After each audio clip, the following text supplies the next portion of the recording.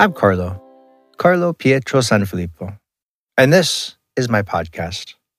With this project, I want to explore the means, methods, tools, and examples of living on purpose, living the life we want, doing the things that light us up, things that make us feel like we're alive, growing, making a difference, and enjoying the process along the way. Welcome to It's the Journey.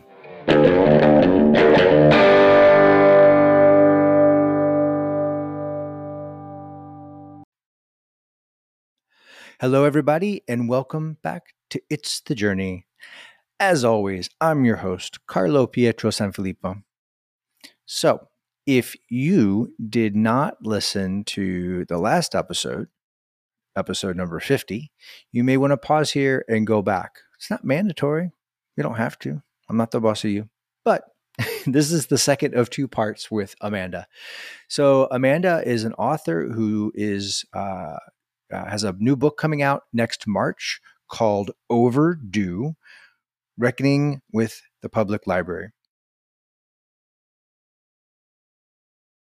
And in that episode, we dove into what that was all about and what was her experience of working as a librarian and what she learned and the story she wants to tell about how libraries are filling a role in our society and the social safety net and working as, often librarians are filling roles that social workers maybe should because of some of the issues we have in our system.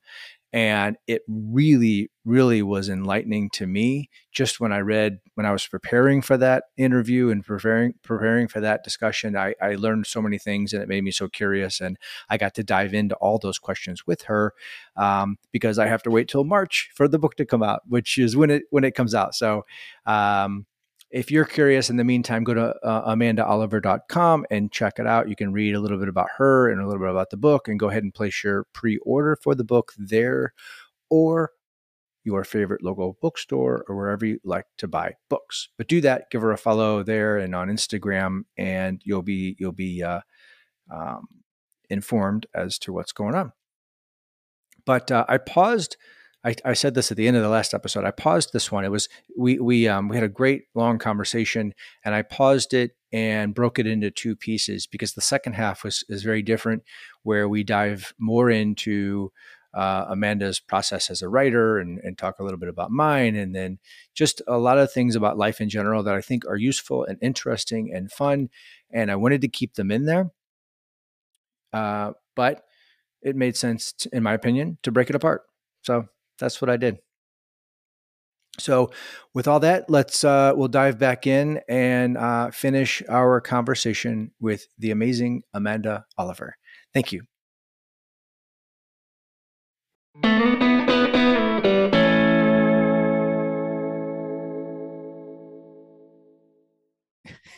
So I can't wait to get my copy of your book. It'll be in March, and I ordered it from Left Bank Books, which is like one of the few little like local bookstores that are still around. So, and I can ride my bike there. So I'll ride my bike and pick up your book next March and read that as I begin the new phase of my life. Speaking of which, so somehow you went from Buffalo to DC and now you're in the desert. What's going on there? Yeah, no, it's been a long trip. I've lived a bunch of places in between. I left Buffalo right after I graduated from my MLS program, and I lived in New York a little bit, then DC, then Vancouver Island, then Seattle, then back to DC, and then I ended up out this way. But I moved to California. The book I moved out here to write had nothing to do with libraries. So when I applied to my MFA programs, I thought I was going to be working on a book about the idea of home with like a capital H. Uh-huh. So like, and what that looks like. And then that is not the book I wrote. Wait, time out. Yeah. Is that why you were in like a dead psychologist's house writing? Was that a real thing? Or was that no, I wasn't sure if that was fiction or real. A writing residency that I had. And it was a really wonderful family, and their father was a psychologist, and they give his house up as a residency. And I'm like a weirdo, and I ended up there, and like I was working on writing, but then I kind of went into his office, and I like all of his books were there of like treating different disorders and his notes. And I ended up like spending one whole day of this 2 weeks, like in his reading chair, kind of Wow. going down this rabbit hole. So yes, I always sort of say like the library book is one type of writing. It's like a very nonfiction type of writing. And then most of my other body of work is much more reflective and dreamy prose. And so that's what I came out. I thought I was going to leave libraries behind and come out here and focus on that. And then that's not the way that went. Yeah. But coming full circle, I did my MFA. I ended up doing that for 3 years. And in my second year, I was supposed to move to Los Angeles. I was ready to get out of, I was living in Riverside. And then the pandemic hit. And that was March. And then in April, I sold the book, and I had to sit with myself and think, okay, for the next year, do I want to write in Los Angeles, in a city that I've never lived in, probably in a small apartment, or do I want to move out to the desert? And I had been coming to visit here for about 6 or 7 years. So I used to fly from DC when I could save up enough money and had a vacation. I would come out to Joshua Tree. It was just like a very grounding, peaceful place. And so, as with so many people, when COVID hit, I had some internal questions to answer. And one of them was, where do I want to write this book? I thought I was going to be traveling and writing it in libraries and talking to librarians, and that was gone. And so I moved to the desert. And I've been here for, like a year and however many months now. And I'm kind of back to, now that the book is done, working on some of the things that I had started working on a few years ago, which are quite different from the library book. More like writing projects? Yeah. I've started a second book, which is the one that I thought I was going to write when I first moved out here. So, yay. yeah. What's your writing ritual? Like, what do you got to do? Like, you write in the morning, you write in the evening, you gotta have, like, what's your deal? I didn't have one until I sold the book, and then I was like, I better get my shit together because I need to have a routine. I was one of those people, kind of obnoxiously, who would, like, when the mood struck or I had a good idea, I could sit and write for hours and I'd finish a whole piece. Most of my essays I wrote in one sitting and then spent. Which are beautiful. I'm gonna put links. I'm gonna link to your website, and if you like essays, Amanda's writing is beautiful and raw and human is the word that just kept striking me. So I highly recommend that. So I'll put a link to that. Oh, thank you for that. Yeah. And I love that writing. And if I'm honest, I'm really happy to get to return to that now. But those essays, most of them are in one sitting and then with a good bit of stretched out editing. But the book was, it's not that. I usually take a walk. I live next to BLM land, so Bureau of Land Management. So it's land that they've bought up to preserve areas. So my landlady lives right next door to me, and our houses are the last houses before all BLM land. Wow. So I get up most days and I make a cup of coffee and I walk out into open desert, and there's a mountain that's right behind my house called Goat Mountain that I love. Of course there is. Yes. And so I try and, like, I go for a walk, I stretch, I come back once the caffeine is hit, and then, I try and sit down. But and then you sit down for like a period of time or pages, or do you have or just till you feel like you're done? Till I feel like I'm done. And what's interesting about a book is, you have a deadline in mind. So I would break down weeks. Like, I want to work on chapter 1 for these 2 weeks, and then I want to work on chapter 2 for these 2 weeks.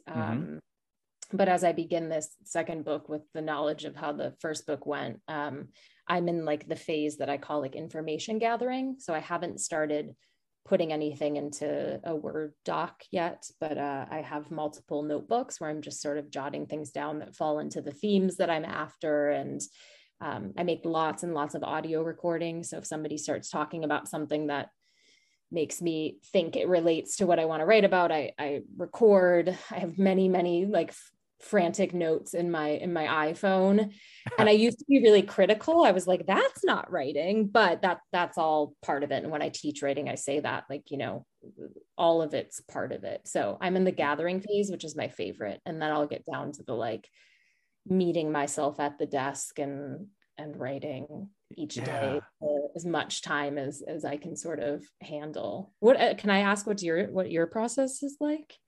So I had never written a book before, and I felt pulled to write one. And so for my first book I wrote, I worked with a writing coach, and Cool. she helped me put my ideas down into like an outline that were then my chapters. And since I had never written it, and my book it's a vulnerable story about me, and the book itself ended up veering very far away from the outline because it took me a little while. Does. Yeah. Well, it took me it was my fourth chapter before I even felt comfortable writing, knowing that she was going to read it. Like I didn't feel comfortable like writing any of this down. And then by then, all of a sudden she's like, I don't know what happened, but keep doing that. And then she's kept giving me good feedback. And it rhymed with what I started with, but it ended up going in a very different direction. So after I had those outlines, I would get up and go down to this little cafe that's down the street. And I would I would look at the outline page for that chapter and kind of stew on that as I went for walks and whatever, and do the same thing. If something came to mind, I would jot it down and write it down and write it down. And then I would sit down for a week or two and write a chapter and then send that to her. And then I'd start the next one. And I'm trying to write my next one, and I have the outline done. But like I think I was talking to you earlier, the cafe is like so crowded. There's less seating and more people, and everybody's so excited to be there. And then my library doesn't open till 10 or 11. So that's past my window. And I'm trying to end this other career. So I've got my brain's a little full. So I'm at the point where I keep coming back to like writing down things that I want to make sure that are in there. Or sometimes I'll see a quote by whoever summarizes in a sentence what I want to say. So that will be there's quotes at the beginning of my chapters, but sometimes I would read those and go, that's the essence of what this thing is about. And I would write from there. It cracks everything open. I have each chapter of my book has a quote at the beginning too that served as sort of a constellation or a North Star for each chapter. That makes total sense. I love that. I love the wording of, you said it rhymed with what it started with, where you did the outline. And then I think most writers, so when I sold my book, what's called on proposal. So you put together a proposal and you say why you're the best person to write this book and what it's about and what your background is. And then you give a sample chapter or two, but you usually give chapter outlines. And for the first 5-6 months that I was working on it, I was trying to stick to those chapter outlines and I was like, it took me a while to be like, oh, this isn't right. Like, this isn't the way that this works. It can't be this way. And I remember sort of checking in with my editor and just not realizing that that's so common. Okay. So even when you put together a proposal and you sell your book that way, that it changes all the time. And, I would assume this is true for you. It is certainly true for me. I am a totally different person than the one who I was when I started writing the book. Yes. Well, it's a transformation. It is. And then also, like, because I wrote the book after 10 years ago, I went through like this 3.5-year period where my parents died and I got divorced and all these things happened. And it was, 2 or 3 years after that, I had never thought about writing a book. It's one of those things where it's like, when you're a little kid, there's all the things you think you could be an astronaut or a forest ranger or write a book, and there are people that write books. And I knew that was things that people did, but I never thought that I would, for whatever reason. But there was somewhere after this process where I had learned so many things and it felt good and people were asking me questions. And part of me was like, I think it literally felt like there was a book in me. Like I just kept feeling like, I think there's a story here that I want to tell, or I could tell, but it took more time of healing and growing and learning before there was a little bit of space and some of the lessons had set in a way that I could tell it versus when I was in the middle of all my stuff. And it's tricky because trying to determine when the right time is then to finally take pen to paper or hands to keyboard. And there's a part of me, and again, I think every writer, especially nonfiction writers, go through this of like, God, what would this book look like if I had waited 5 years and then wrote it? And that's what I, but the tricky, everyone feels that way. And of course I could rewrite this book in 5 years and it would be a very different book because I've had more time, I've had more reflection, I've had more healing, but that's not the nature. That's not the nature of books. You write it during the time you write it. And then by the time the publishing and all like has happened, oftentimes like a whole other year has passed since you've written it. And it's like, there are some things that I'm not even sure I don't feel the same way, but yeah, it's a snapshot. It's a snapshot. Exactly. Yes.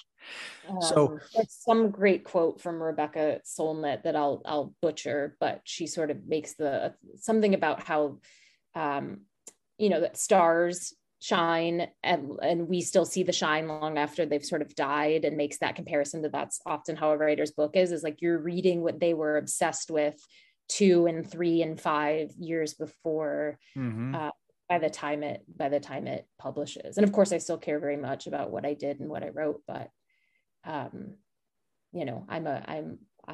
life keeps moving. Exactly. Outside of the printed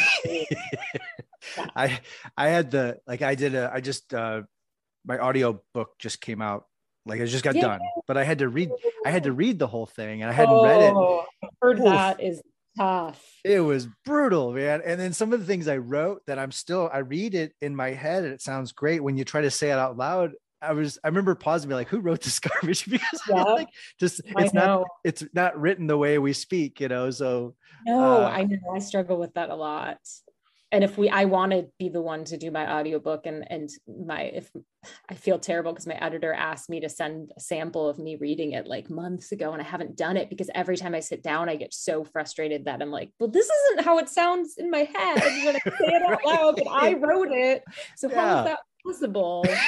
Yeah. And I've just heard recording an audiobook is exhausting. It takes so long. Yeah. I recommend, for me, 2 hours was the max. Because I tried my first session, I scheduled for 3 and I was exhausted. Your brain gets tired, your eyes get tired. And then like my engineer knew what Audible expected in terms of quality. So he would stop me. Sometimes I'd read the sentence perfectly, be like, I heard a little bit of a noise. Did you touch your pants? Because like, if you like, I'd have to put my hands on the podium because if my hands were on my legs and I moved you'd hear that you and I can't hear, but the mics are so sensitive. Or, your mouth gets dry. Of course. And then it makes these gross clicking sounds that you and I aren't hearing now, but they're there. It's I was starting to say that I know of at least one friend who fainted during recording their audiobook because it's so much. I'm not looking forward to that if that happens. Which I just block it in small times and practice and be hydrated and bring apples. That was the key. Like I started to say, it makes this gross clipping sound, but like if you eat a little slice of an apple, it coats your mouth in a weird way. It's tricks that they use for musicians and stuff. I am allergic to apples, so I'm gonna have to find an alternative. Somebody else told me that and I forgot that. Yes, I'll have to like a pear maybe. I don't know about the pear. Okay. There was a tea that he had me drink. I could, if you needed it, let me know. It like kind of coat. It's like, I need something. Okay, let's talk about, because I think this applies to people. Because I know that. Well, when I did this, again, I had never written a book. I never knew I would write a book. I didn't know if I could. Even after every chapter I wrote, as they got better, as it started to flow, because I hadn't written anything longer than an email since college. I loved to write in college, but I just hadn't. And so each one I wrote, even if I was really proud of it, I thought, well, maybe that's the last one. I don't know if I can, I can do this again. And so Yeah. I didn't tell many people. And then sometimes, Mm. and I've become this way more with a lot of some of my bigger dreams, because sometimes I think I saw a tweet by you once about that. Like you mentioned, like when you wrote a book, everybody's like, I'm writing a book. Or if I said I'm doing this, then people either tell me that they are too, and they want to just talk about that, or they tell me how they tried and failed. And then all of a sudden I'm like coaching them while I'm still trying to gain and hold my own confidence. So, uh, Yeah. you know, what kind of, cause I think it's big, and I think it's a scary, but also awesome thing that, you know, when like in your example, you stepped out and you did this thing, that's awesome. But how did you kind of protect your confidence as you worked your way through it? Oh, I'm still working on that one, to be honest. I had a moment the other day that again, I thankfully have a really great group of friends who are also writers who I can turn to who have published one or multiple books, and I have great professors. But right after I turned in like final copy edits to my publisher, I was like, oh, did I like rethinking major pieces? Like, should chapter three have even existed? I'm like just panicking and thank God I have a wonderful publisher and an amazing editor who's become a dear friend who was able to say this is so common for people to feel this way when you do it. But I do think that is rooted a bit in, yeah, it's a wildly vulnerable thing to write nonfiction, period. Mm-hmm. Like I said, as I was a librarian, I was regularly writing. I never really stopped. So I had 10 years of practice and I published many essays that were personal. But that's a smaller scale than a whole book. And I maybe I tweeted it, maybe I said it to a friend the other day, but I was like, you know, it feels like saying a book is like, here's my brain. Do you like it? Um, Yes. Yes. and it's like, I have been spending a lot of time and I'm still sitting in it, just making peace with, like anything, some people are not going to like it. And that when it's so raw and it's so vulnerable and it is your story, that feels like a little bit of a rejection of you, at least to me. And I'm doing a lot of like meditating and I go to acupuncture and I work with an acupuncturist on somatic experiencing, which is like an alternative form of therapy where you work on trauma sort of in the body. And it doesn't have to Mm-hmm. be like capital T trauma, but small things. And, you know, I'm sort of, I said to her yesterday, I saw my acupuncturist that I'm sort of building up my defenses in like with March coming down the pipeline if I want to be in a really solid place internally with I did the very best I could. I told the story as best I could. I trust my integrity. I trust that I had very good intentions. And being able to stand firm in that. But I think most writers would tell you that the confidence part is one of the hardest things. And I Mm-hmm. think it's all writers of all genres, but especially nonfiction. You know, I just like I keep going back to that line of like, here's my brain, do you like it? Yeah.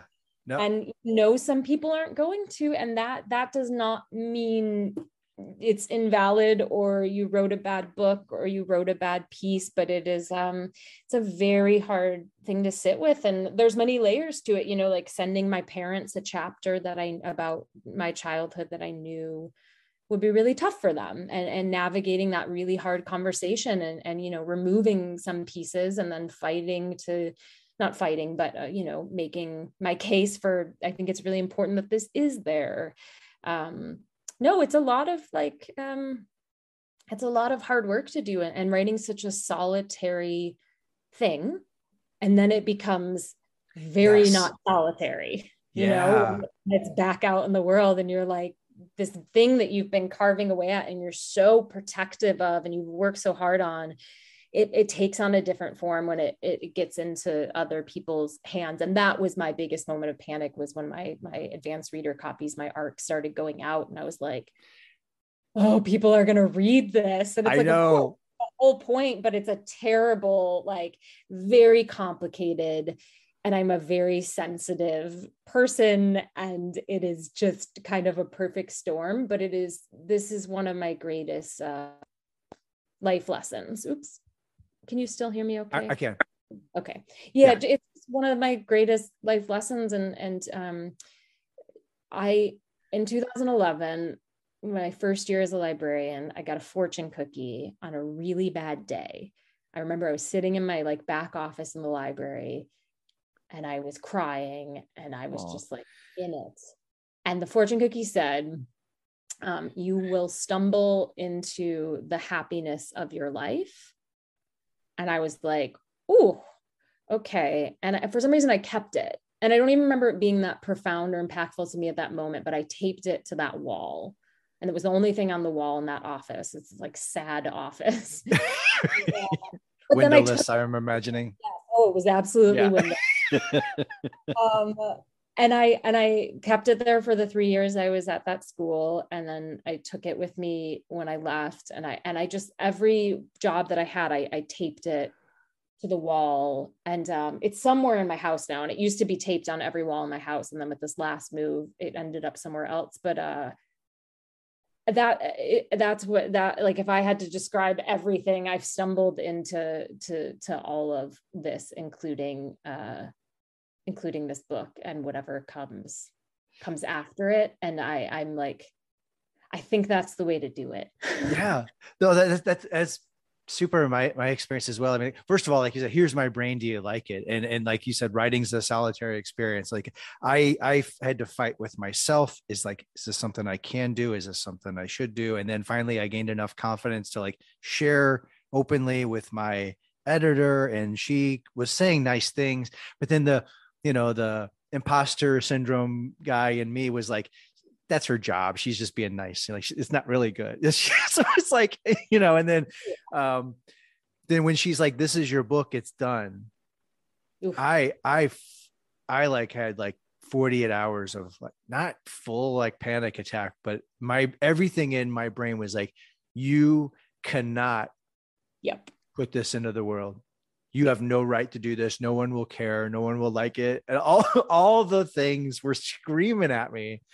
And then I was like, but that's the point of it, isn't it? Like, that's what I'm trying to do. I'm trying to be brave and help other people do that. And so and not everybody does that in their life. And that's okay. But I don't, I want to be the type of person who takes risks and maybe messes up and maybe doesn't. I don't want a life that doesn't involve some risks and high stakes and potential for big losses. And I've read a little bit about what your book is about, and I related that in a lot of ways the years that I was a librarian were my safe years, especially in the public schools. It was a government job. I had a good salary. I had benefits. I had a lot of stability, even though the job was often chaotic. And I wasn't happy for a lot of those years, and I didn't even know it. And then it took. I remember when I applied to the MFA program, my deal with myself was, if I don't get in anywhere, I will commit to being the best librarian I can possibly be. But if I get in, I am going to work at my ass off to be the best writer I can be and to make this dream sort of happen. And it was terrifying. And, like, I moved my life cross country and many, many things happened. And when I talk about that fortune cookie and stumbling, I feel like there's been some stumbling ever since, but stumbling into the happiness of my life. And that's a process. I'm not done. I didn't land there. I'm not like in gymnastics, ta-da pose at the end of it. Like, I'm still stumbling, but the stumbling, I would rather be doing that than being a stationary rock, somewhere halfway up the mountain, if that makes sense to It have makes a perfect sense. metaphor. I'm just so stumbling into the happiness of life. Like, it's not, again, that's the point of this podcast is it's the journey. It's not about finishing. It's not about a certain net worth. It's not about the certain picture you took on vacation. It's the damn process. That's what people enjoy.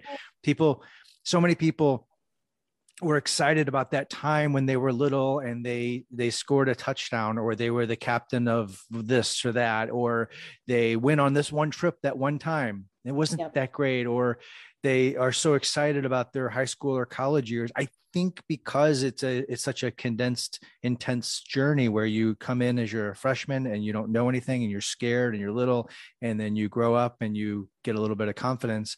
And then something happens after college or school or whatever it is, when we start our quote adult lives and we get comfortable, and then we're afraid to take chances again.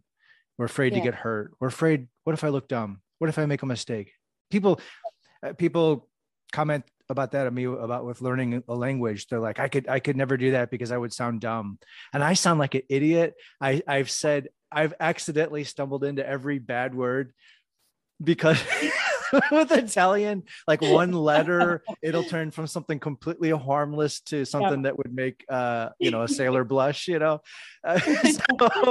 and it's okay. I don't care. I mean, people laugh and we have fun. And you can't, I tell people, you can't be afraid to be a freshman. You can't be afraid to look dumb, because that's when you're learning and growing. And if you're, there was a thing in my book about this guy I met that said, talk to give this analogy of, like us and fruit. He's like, if you're green, you're growing. If you're ripe, you're rotten. And so he's like, when fruit is done, like you got like a day to eat a banana or an avocado, and then it's gone, right? Especially avocados. I'm in a complicated relationship. Yeah. So I love that.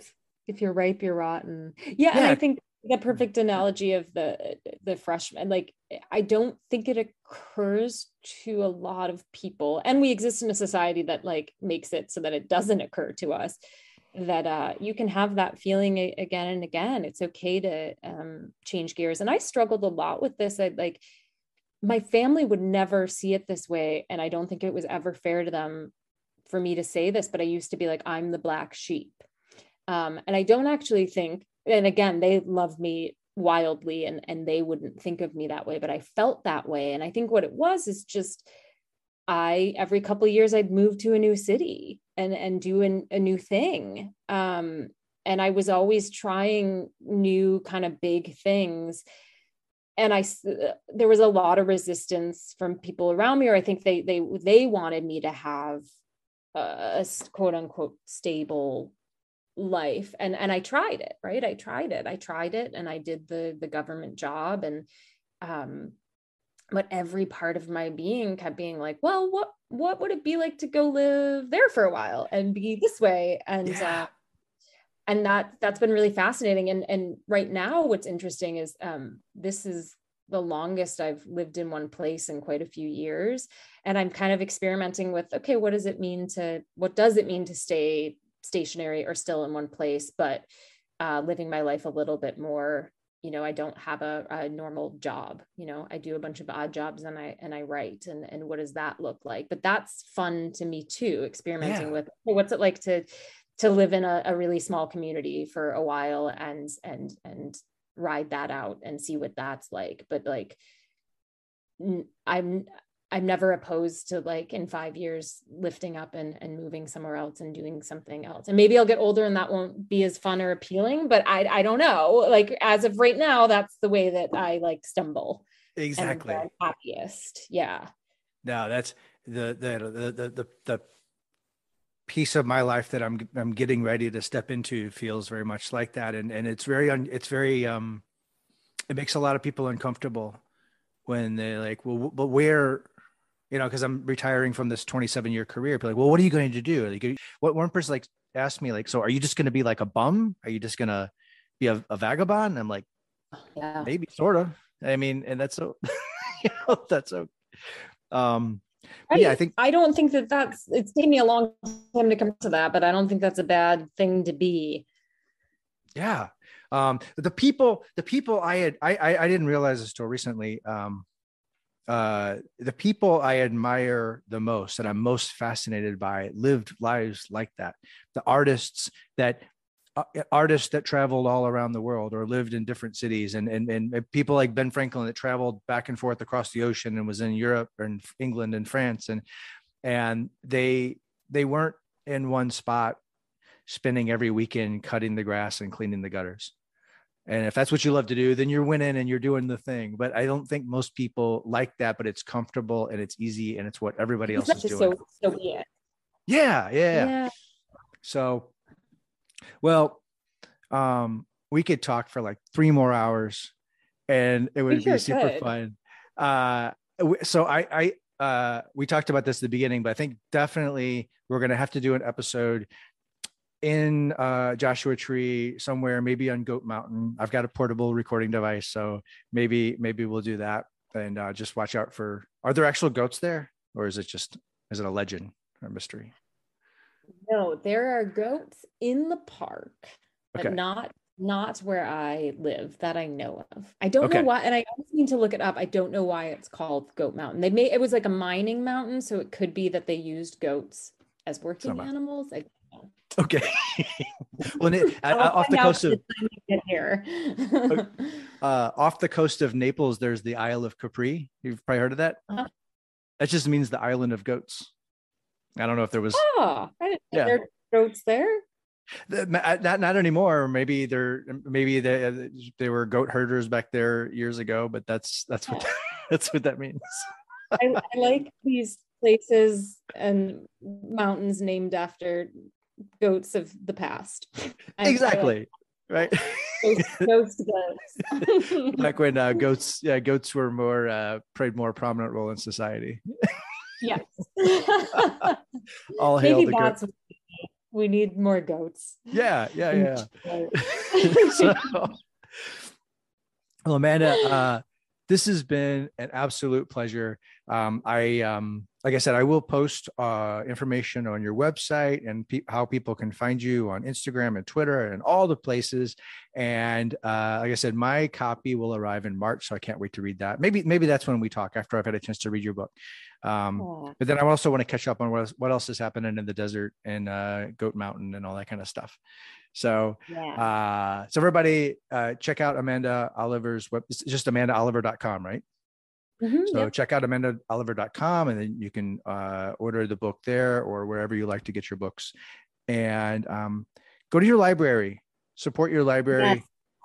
Yes. They're important institutions, and they need our help and support. And educate yourself on what other services that are being happening there, and see how you can help out. So Thank you so much, Carlo. What a pleasure. absolutely, it was my pleasure too. So, well, thank you for joining me, and I hope you have a wonderful day with your writing or whatever else you have going on. So, You too. okay.